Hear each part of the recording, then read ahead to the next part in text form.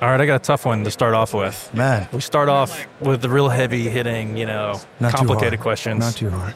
In-N-Out or Five Guys? I'm a loyalist, man. Yeah, In-N-Out, man.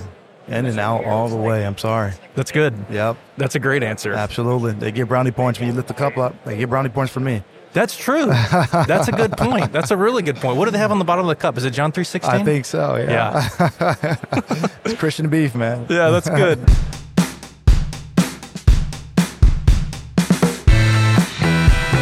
Welcome to 10 Questions with 10 Pastors.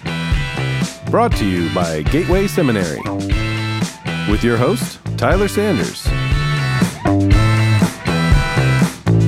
I'm Tyler Sanders, Director of Communications at Gateway Seminary, and I'm here with old classmate and friend James Westbrook, lead pastor of Realm Church in Oakland. Oh, yeah. And you planted that church, right? Church, yeah. When did you start the church? Man, the way I'm describing the timeline is I say 5 months before COVID. So that's how I'm describing the timeline. But 2019, we officially fall. Yeah. That's fantastic. Fantastic. Well, my first real question, what are you reading right now? What am I reading? I'm reading Brother N.T. Wright. Okay. I'm reading his big 2 volumes on Paul, and so. Oh man, huge volumes. Yeah, huge volumes. Yeah, so you just got to work through it and pick them up and put them down. Yeah. But I'm learning more on the new perspective, things like that. That's fantastic. Yeah. And my first, I got a couple questions here about preaching. Yeah. So the first one is kind of big picture, macro level. Yeah.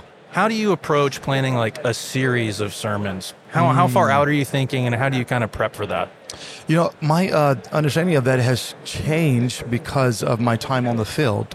So maybe 2 years ago, I would have given you a different answer. But as a pastor, especially in the area that we're planting, I do feel the need to make sure that I'm staying connected to our people and making sure that I'm preaching through series and preaching through books that kind of meet us where we are. And so with prayer and with discernment, I plan those out.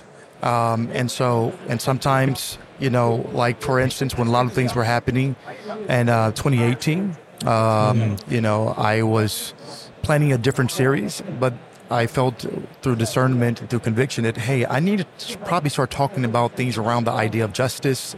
So I did Justice in June series, and so I interrupted our series in the book of Luke. And so I try to plan out as much as possible based off of where I want to take our church through a leadership paradigm. But sometimes it's just say, hey, I think I need to listen to the Lord here or listen to conviction or discernment. Okay, that's good. So it's not really the reverse of that question. Maybe it's a little bit deeper version of that question. How do you approach it on the more micro week-to-week level? Kind of like, how do you get really from like a text to the sermon, the actual sermon you're going to preach? Yeah, I believe in that old method that, Spurgeon said it best, you prepare like there's no Holy Spirit and preach like there's no preparation. And so I do all of my prep with my, your background, your history and things like that, that I learned very well from Gateway Seminary. Thank you, Gateway. I do that up front, but I try to use the last 4 days of the week to really do the work of meditation and allowing it to really sink down in heart so I can apply it. Because if you do not do the work of application and really trying to figure out what it means to warm the hearts of your people with the truth of the gospel, then essentially what you're doing is giving a seminary lecture. Another thing I'm grateful for Gateway Seminary is that you had, practitioners. These are people that not only give you the scholarship, but they have a way of connecting with people in the pews. Yeah. And so that's important. Yeah. What's the most difficult passage you've ever preached? Oh, man. Anytime there's something controversial going on in culture, that immediately becomes the most difficult passage. So for instance, if it has to do with, roles, if it has to do with, well, and I'll tell you this, those are just topics and themes, but, right now we're preaching through the book of Jonah.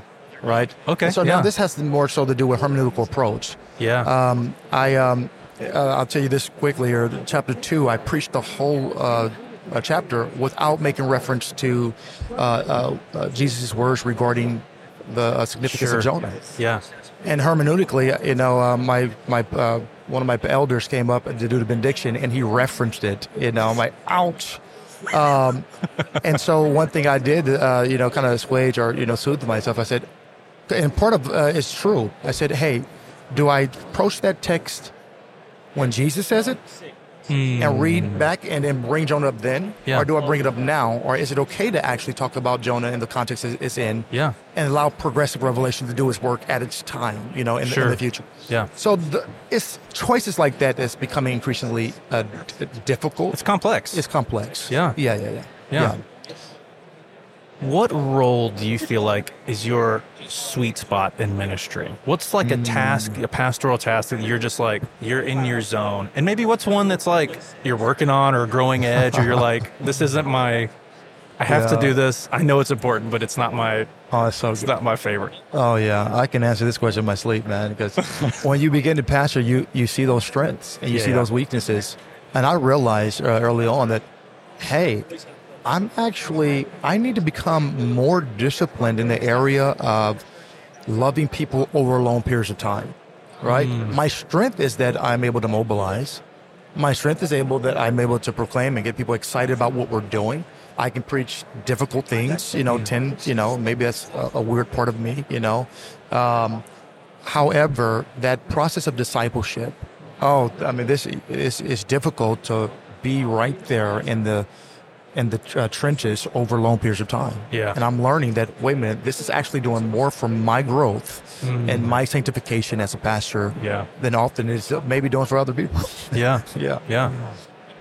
Okay, you can take this one as seriously or unseriously. I don't want this to be a gotcha. Okay, all right. What is a swing and a miss you've had in ministry? Oh, okay. Swing and a miss. One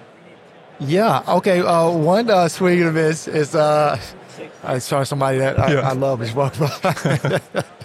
For the listeners, we're recording this at the SBC annual meeting in Nashville. This is the most realist you're going to get right here. Yeah. Gateway we're not faking, it's real. This is totally real. There it is. I think one swing and miss would be, and I think preachers feel it every time, it's going to be primarily around preaching because that's what you're doing the most. I'll give you two. One would be I made a quick hire because I was rushing and I wanted this image. I wanted this person. I wanted this success, and I didn't vet the person properly in terms of their leadership, and they weren't ready. I gave them too much responsibility. And so that means that, hey, I only have so many times that I can do that before I begin to compromise my own leadership in the eyes of my people. Yeah. One. And two, I think it's typically around the text, preaching, hey, I should have said this, or maybe I shouldn't have said that, and so we tend to be too hard on ourselves with that. Yeah. In regards to seminary, what's something a pastor cannot learn in seminary? You only learn when you're doing the work. Yeah. That's a great question. I think that seminaries do a wonderful job at even, the best professors that bring all the experience in the world with them. It still doesn't quite prepare you for actually experiencing these things, and the loneliness that you can sometimes feel, the fear that you can sometimes feel, the comparison. All those things are internal, and they're produced while you're in the circumstance, while you're in the seasons. And there's not enough amount of preparation on the front end that can actually prepare you for that, because you have to go through it. Yeah. And then you begin to recall, that's why they said this. That's why Dr. Art said that. That's why Adam said that. Dr. Gross said this. And Dr. Berquist and on and on. And so there's much in terms of just raw experience that you just have to get out there and do. What is something that you would say? It's your opinion. What do you think a student must learn in seminary? Like, if there's one thing they have to come out of seminary with, what do you think that would be? Yeah. After you graduated from seminary, even with a master's, that doesn't mean that you've mastered ministry. Remain a student. Yeah. Stay humble before the Lord. Stay hungry before the Lord. And realize that the work of preaching or the work of serving people and the work of loving people does not stop when the books are closed, right? When you've finished as much as you can on a particular topic. It starts really, as James says, that complete doctrine is just not what you know and what you proclaim. It's an action. It's the gospel made visible and tangibilized and lived out. So I say that humility is going to be the big thing. Yeah. Yeah. If you could go back in time, what advice would you give yourself your first year in ministry? No. These are great questions, man. The advice I would give myself, I would say, Pastor James, there's an audience of one here, okay?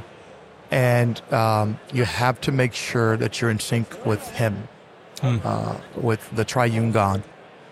And so I think that is when you're in the field, when you're on the field, when you're in ministry, whether you're lead pastor, whether you're music minister, whether you're teaching, it doesn't matter.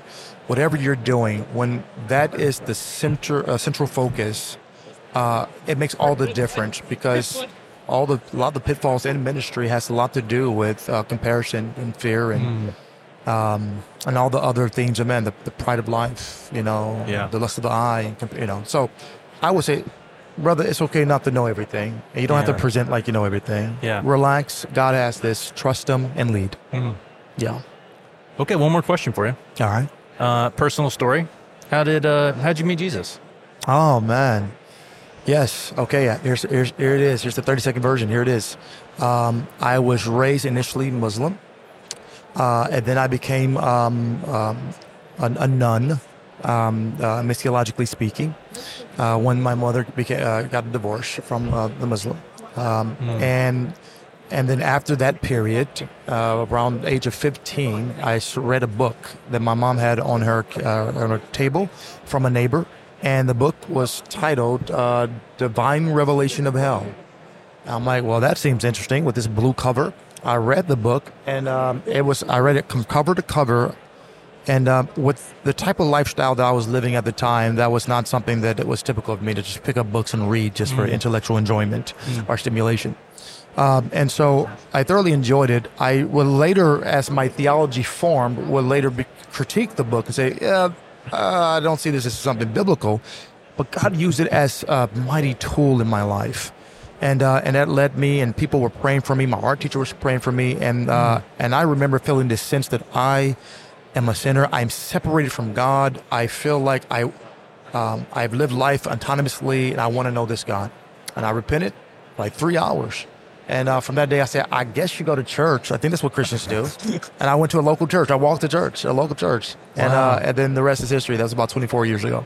Wow, that's an amazing story. Thank you, brother. That's fantastic. Praise the Lord. Well, thank you for sharing that so much. And thanks for sitting with us for a couple of minutes here. Really appreciate it, man. My joy. Yeah. And I'd like to say one more thing. Outside of Choose Gateway, love this seminary, love the seminary. Go Cards, St. Louis Cardinals. All right. We're fourth in our division right now, but we're coming back. Okay, God bless you all. That's right.